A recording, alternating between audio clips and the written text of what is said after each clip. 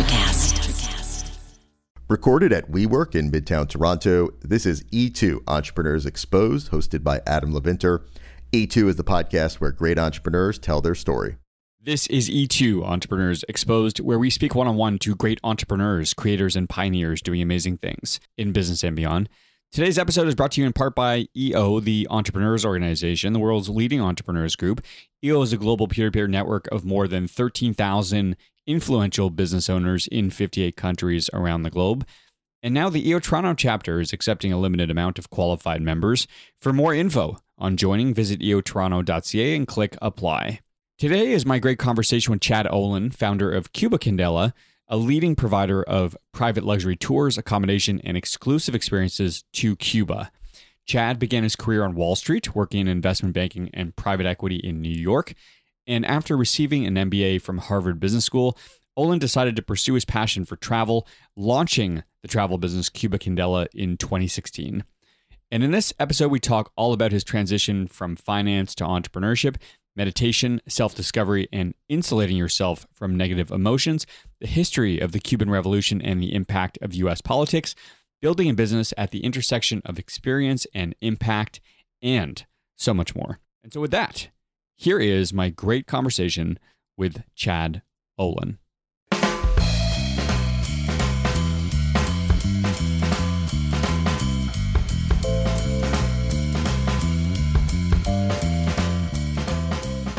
What happened when you left Wall Street behind, and how did you go about developing this idea?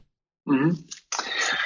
The first catalyst was a backpacking trip that I took after I left my job. So I had gotten into Harvard Business School. I got my acceptance letter in December, but classes don't start until August. And so I had this time where I could potentially do something else.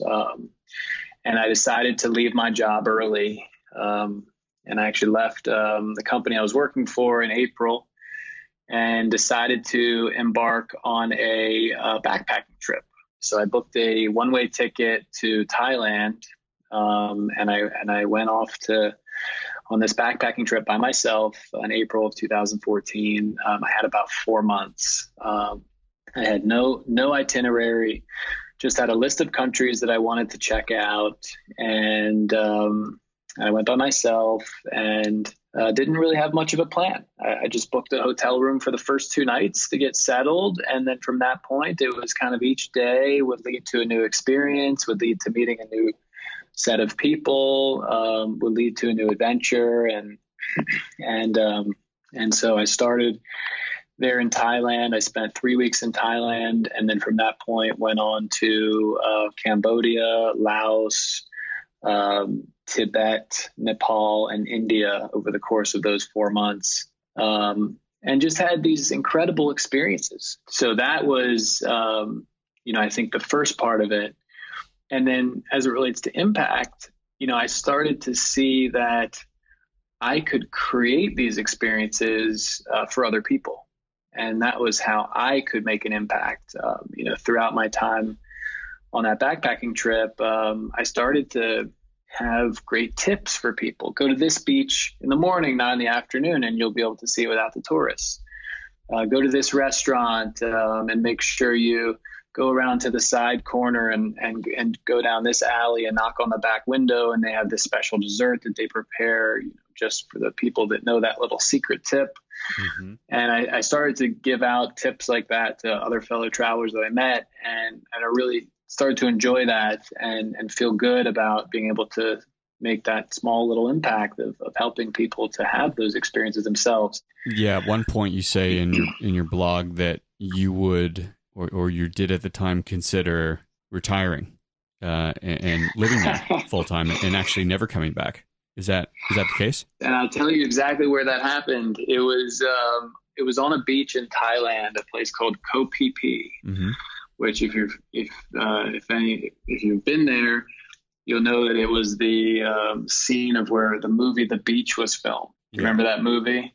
Yeah. With Leonardo DiCaprio back in the day? I thought it was, you're right. I thought it was, right, because Koh Phangan is where the full moon party is, but Koh Phi Phi is where the beach was filmed, right? That's right. And when you see it in person, it's just incredible. I mean, it looks like you're on a different planet. Your eyes, your brain can't even believe your eyes. Mm-hmm. It's like you're looking at a high definition screen, but it's all around you like an IMAX. I mean, it's just so beautiful. This white sand, and it's this really crystal clear blue water coming into a cove with these huge limestone cliffs jutting out all around you. And I was lucky enough to be there at a time when there were no tourists.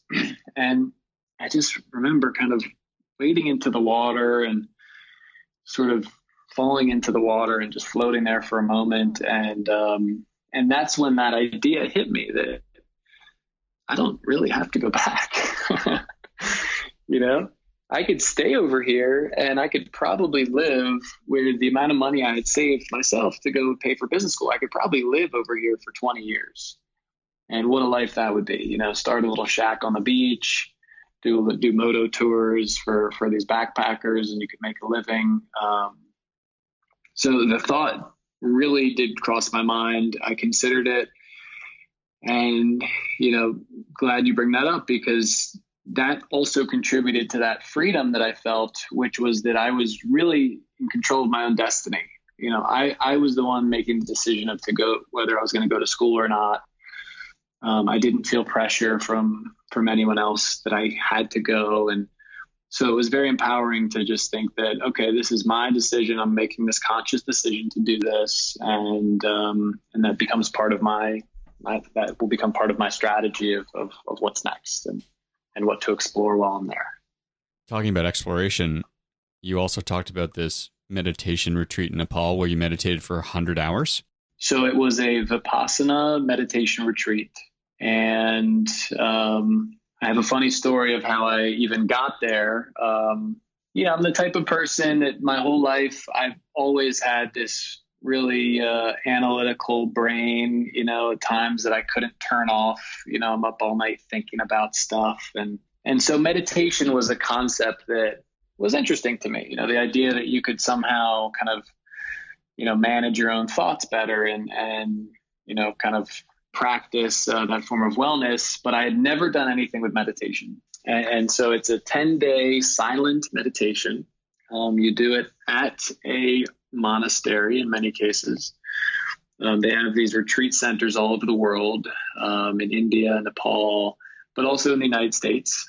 Mm-hmm. And it's 10 hours a day. You know, you wake up at, I think it was around 4:30 in the morning. You meditate for a couple of hours, then you have breakfast. You meditate for a few more hours, then you have lunch. You meditate in the afternoon, take a little break. You keep meditating all day.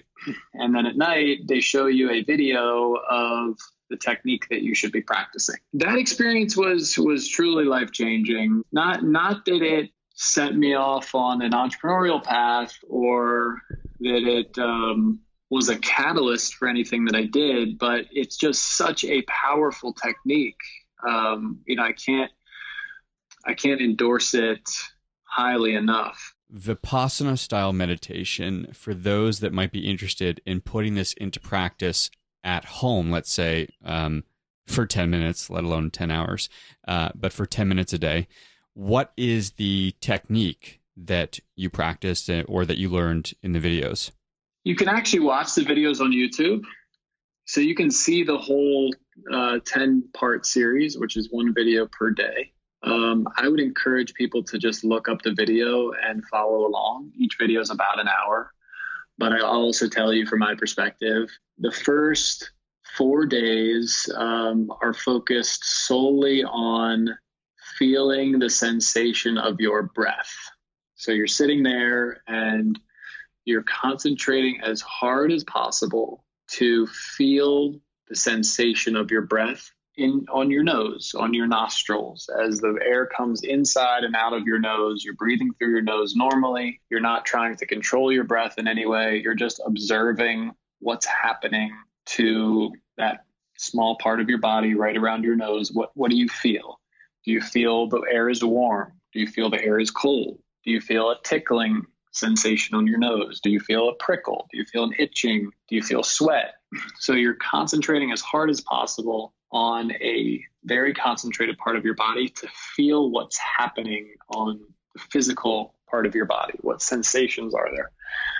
And it's difficult in just 10 minutes because our minds are so active in daily life. There's so much we're thinking about all the time, and it's hard to really feel anything happening in your nose for just 10 minutes. But if you're at a meditation retreat where you turn in your phone and you don't have access to technology, you don't have books, you can't read, you can't write, you can't even talk to the other fellow participants, a lot of the thoughts that we have automatically dissipate. So it makes it much easier to get into the flow and to concentrate. Now, it takes a day or 2 days or 3 days, but you'll see that those thoughts just kind of start to dissipate on their own. You're not doing anything, right? There's no external stimulation. There's nothing to think about that's happening around you. And so you can really get into the flow and you can start to feel a lot of stuff is happening on our body that we're not aware of. So you're concentrating as hard as possible. It's like you're taking a test. It's really a mental marathon. You have to concentrate so hard to not be distracted by your thoughts. So you're concentrating on what can I feel in this part of my body. And the first 4 days are the breath around the nose in particular. And then the last 6 days, you're using that same focus and concentration and awareness on every other part of your body.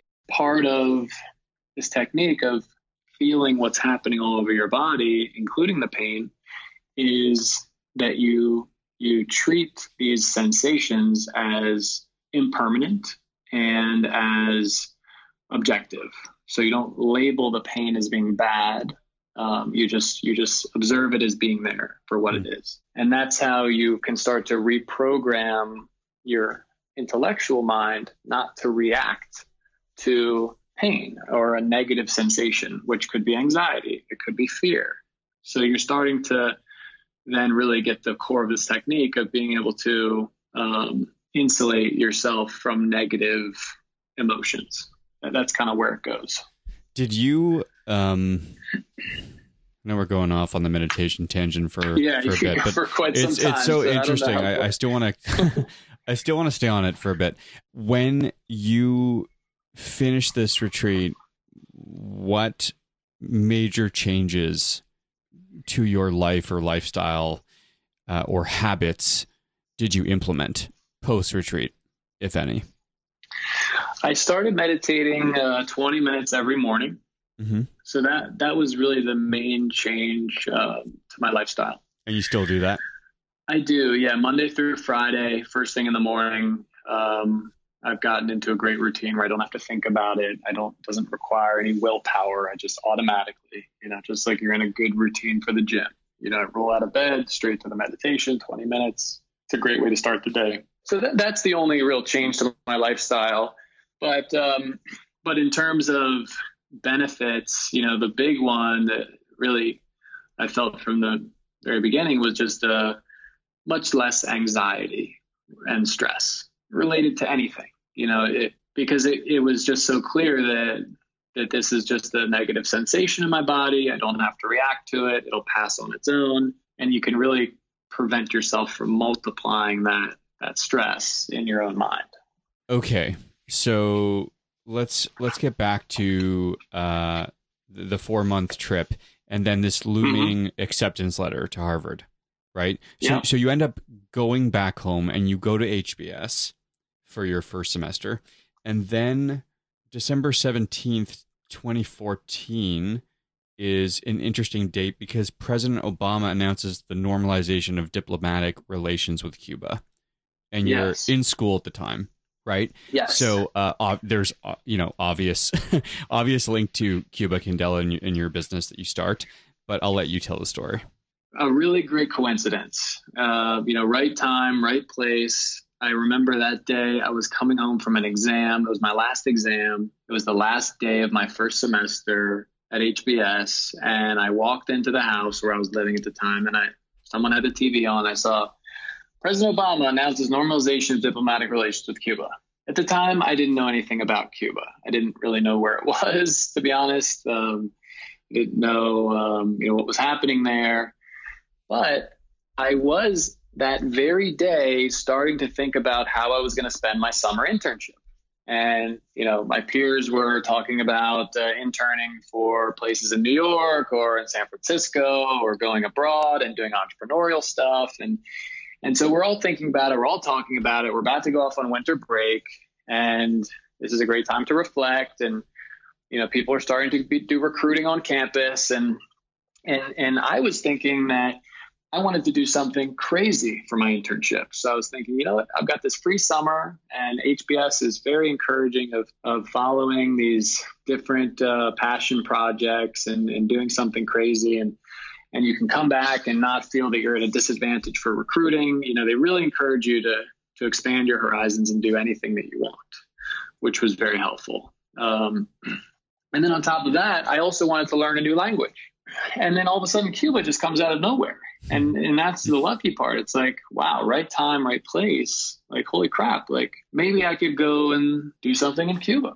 I then spent the next semester really, really looking into it hard. I was researching the economy in Cuba, what was happening down there. There was a lot of reforms that had been enacted several years prior to that legalized the private sector. And I was looking at the U.S. laws and this normalization and what overlap there might be and possible business opportunities that could be legal in both countries. And I had this whole list of opportunities that I mapped out, by sector: healthcare, financial services, technology, manufacturing, travel, and so forth. And then I went down there. And I showed up in Cuba that summer of 2015, and I spent 2 months living there, exploring those different opportunities, talking to as many expats as I could, and locals and Cuba experts, and trying to understand what business opportunities there might be. I also took Spanish class this is sort at of the a University of creative, self-imposed internship, right? There's no real formality to this, or is there? Well, that's the thing. There actually had to be a formality to it to do it legally. So I did a whole program through HBS where I was getting credit for the time that I spent down there, and I had to write a summary of my experience and what investment potential opportunities there were. And so it was self-directed to a degree, but I also had a faculty advisor, and I did have to have a deliverable to follow through on to get academic credit, which allowed me to go to Cuba. You can't just show up in Cuba for 2 months as an American. You have to have a specific reason. So that was how I did that part of it. But also took Spanish class and almost similar to my Southeast Asia trip, I just showed up. I had an Airbnb for a couple of days, but really wasn't very good. I didn't know where the heck I was staying. And thankfully, someone helped me find a place for the first few weeks through a home rental. And then at some point, I wanted a better place. So I just kind of went out and started knocking on doors and seeing new apartments and home rentals. And I think that was really the start of the travel business in a sense, because I started to get an understanding of the market of how much these places rent for. And, some of them were extremely cheap. So there could be an opportunity, potentially to bring clients in and charge a higher price and put together a whole experience for them. Okay. I think important to stop and just provide some context for people listening that don't fully understand the U.S.-Cuban relations and the history of the Cuban Revolution.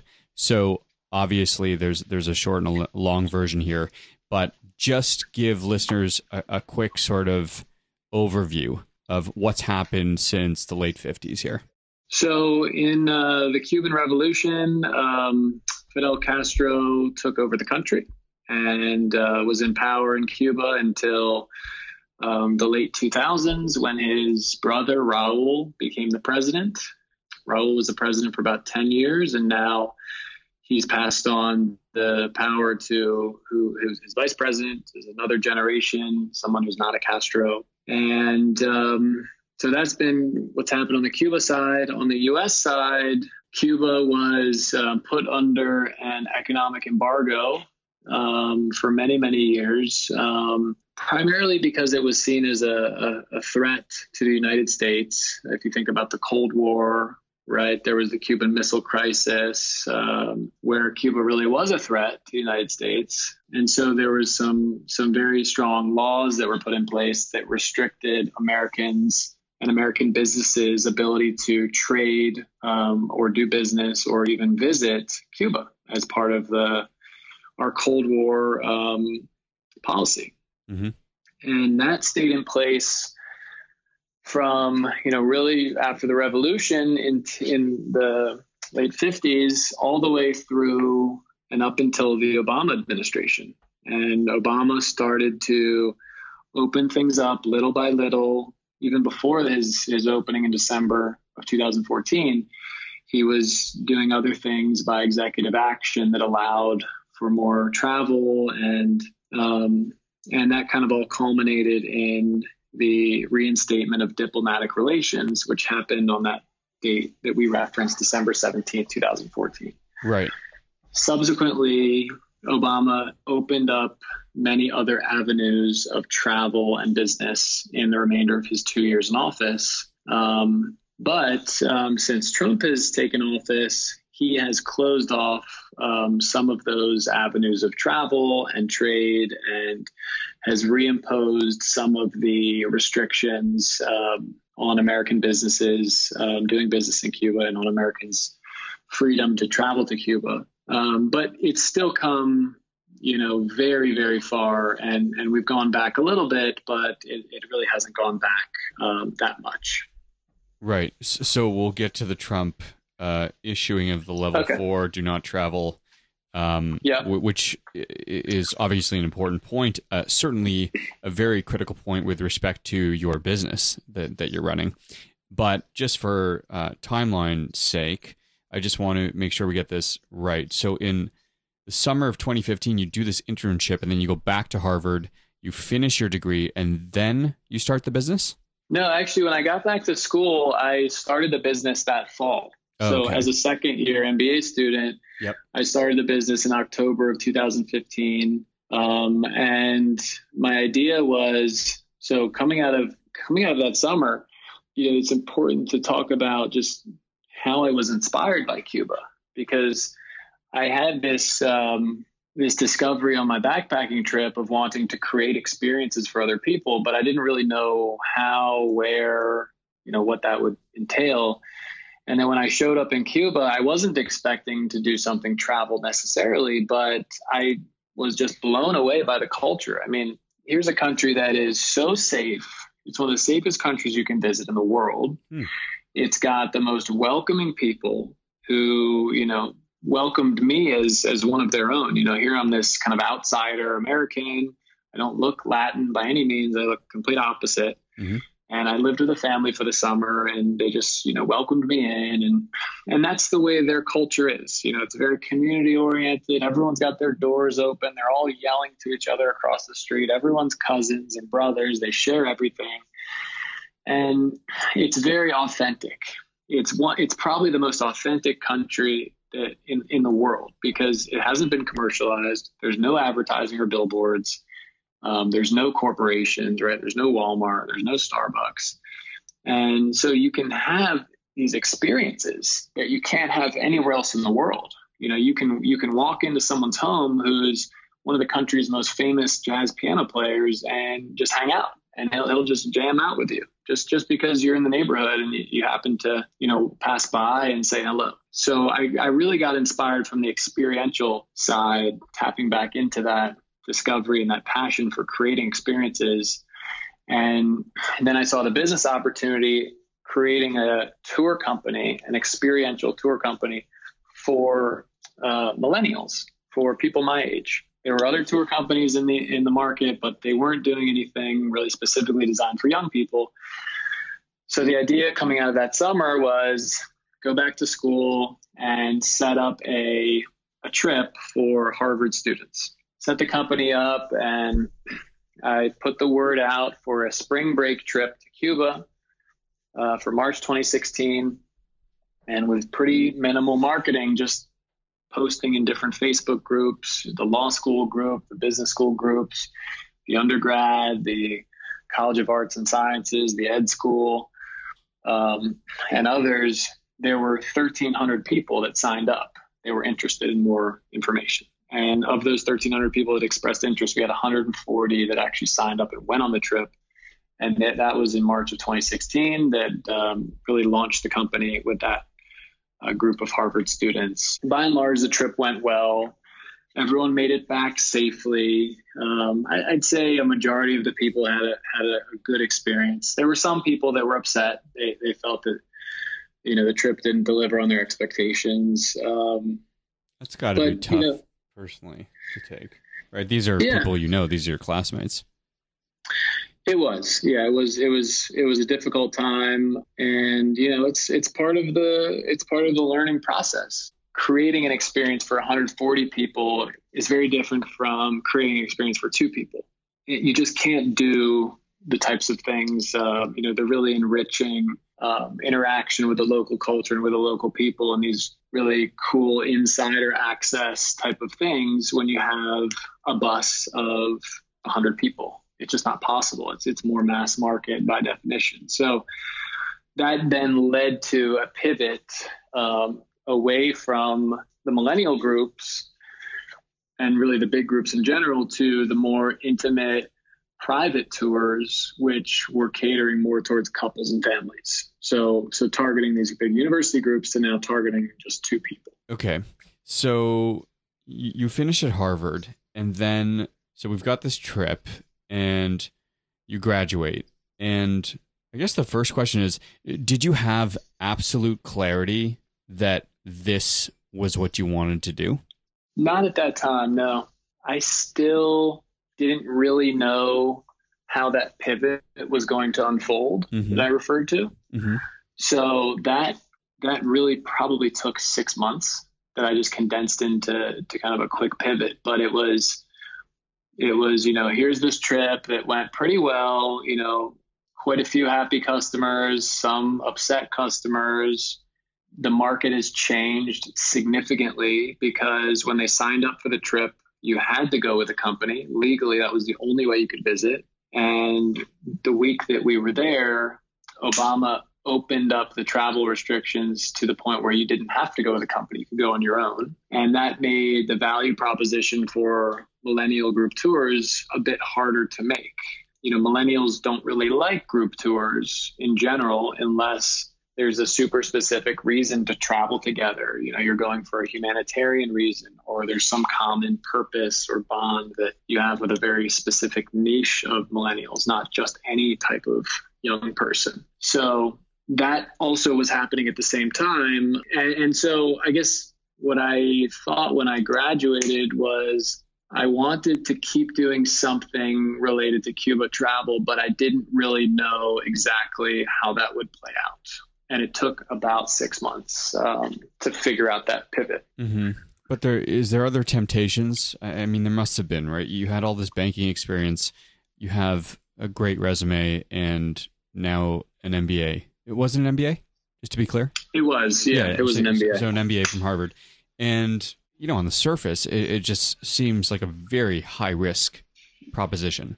Right, to take. You end up taking the risk, but on paper, difficult to do, right? Yes and no. I mean, it was. At that time, I did not think of going back and recruiting for other jobs at all. I really didn't.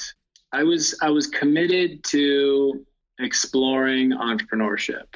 I was committed to that, and I did see a huge opportunity in Cuba from a business perspective because it was just this untapped hidden gem that was so much potential. And so with those 2 pillars, that kind of pushed me forward.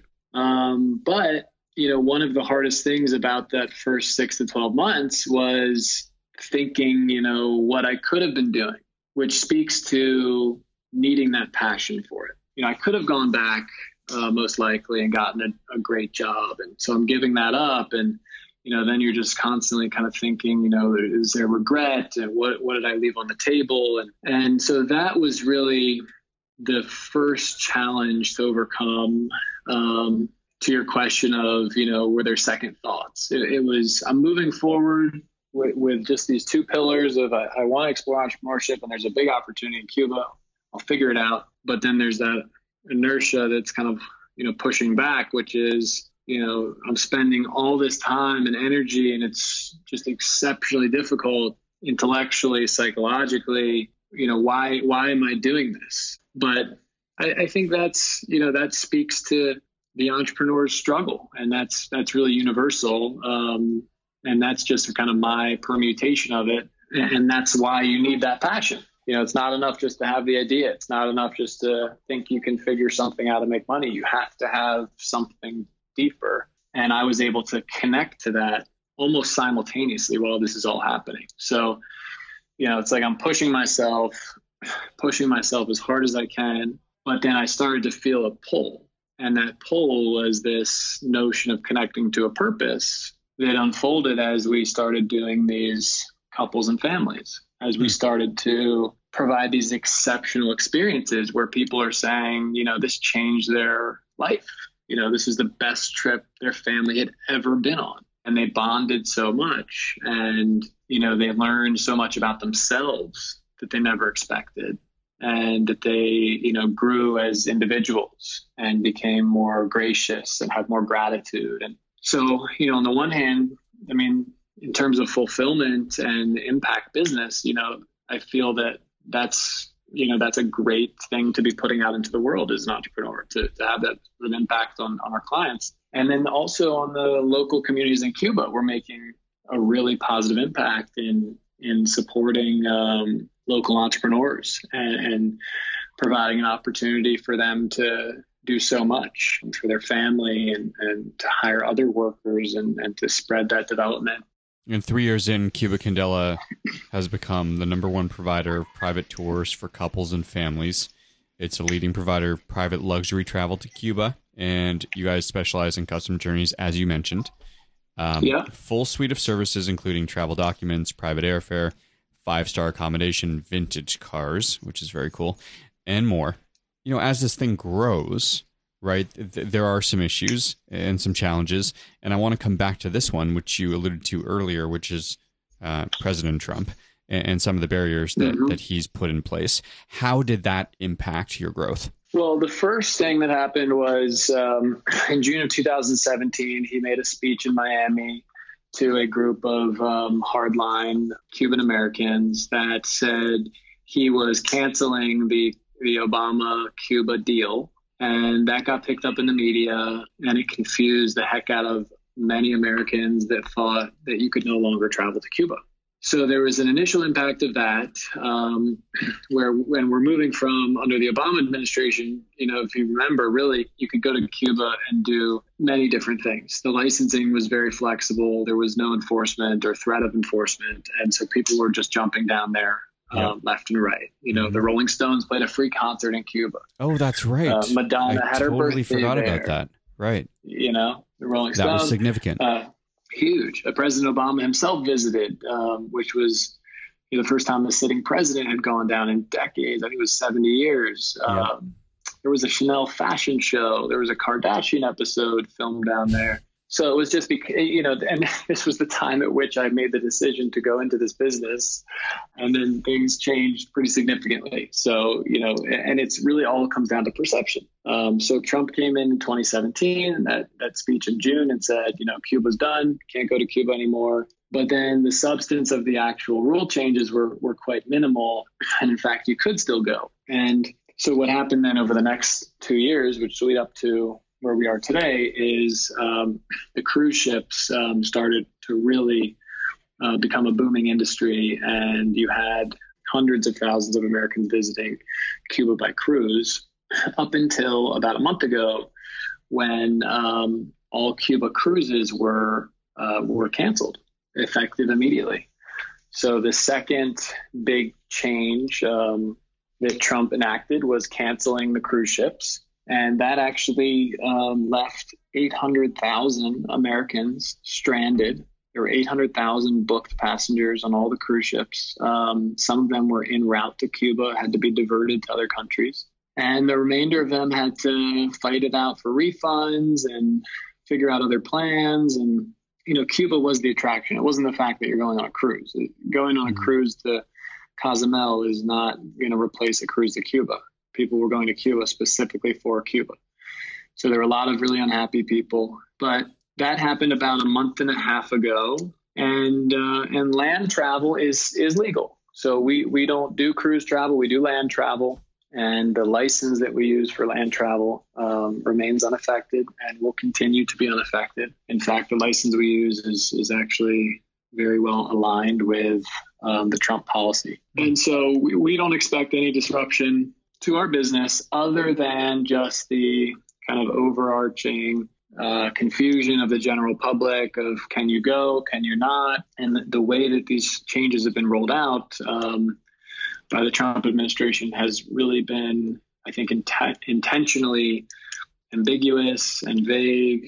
And as a result of that, has been very effective in confusing people. So that's not good for our business. It's better if people know they can travel legally. But we continue to have a really great niche in these private custom tours for couples and families. And you now have 800,000 booked cruise clients that are looking for another way to visit.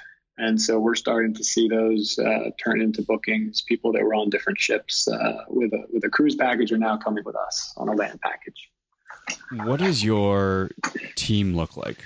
Do you have any co-founders? Where are your offices? Are you based in Cuba? Are you based somewhere else? We're based in Miami. We have an office in Miami and got a team here in Miami, marketing, sales, and operations. And then we work with a number of local partners in Cuba. Random question about HBS. Just curious, what is the percentage of Harvard students that go on to become entrepreneurs or founders? I don't know the answer off the top of my head. I can speculate. I'd say it's 10% or less. Would you say that entrepreneurship is a celebrated path post Harvard? It's absolutely celebrated and encouraged by the university in many different ways. I think the reason the number is low is you've got people that are coming in from established careers. Right. And, they're in their late 20s, early 30s. It's really hard to reinvent yourself at that stage. And it's very hard to give up that other career path. Speaking from my personal experience, this has been extremely hard for me, but it had to be now because if I continued on in that career, I don't think I ever would have been able to break out of it. Okay. This has been a really interesting and wide-ranging chat. So appreciate the time, Chad. In the last couple of minutes, where do you want to point listeners to for more information on Cuba Candela? Check us out at our website, www.cubacandela.com. Also check out our Instagram, Cuba Candela. We've got a great account. Start there. And if you have any interest in traveling to Cuba, please don't hesitate to reach out. It's still very easy to go. You can book a flight on the major airlines. You can fly direct. You can get a visa very easily. So you can go on your own. Or if you'd like help planning the trip, we would love to help. Well, it's incredible, Chad. It's a great story. Well done on creating something that's at the intersection of experience and impact. Thank you. So amazing. And thanks so much, man. Really appreciate it. All right, Adam. Thank you. It was a pleasure to be on, and we'll talk soon. E2 is brought to listeners in part by Scriberbase. Visit scriberbase.com for more info. Indochino, made to measure suits and shirts at a great price. More at Indochino.com. And WeWork, where businesses thrive. More at WeWork.com. If you like E2, you can subscribe to the podcast wherever you consume your audio. Leave us a review. Even become an exclusive supporter of the show. Visit glow.fm/E2 to do so. Until next time, make today count with whatever it is you're working on.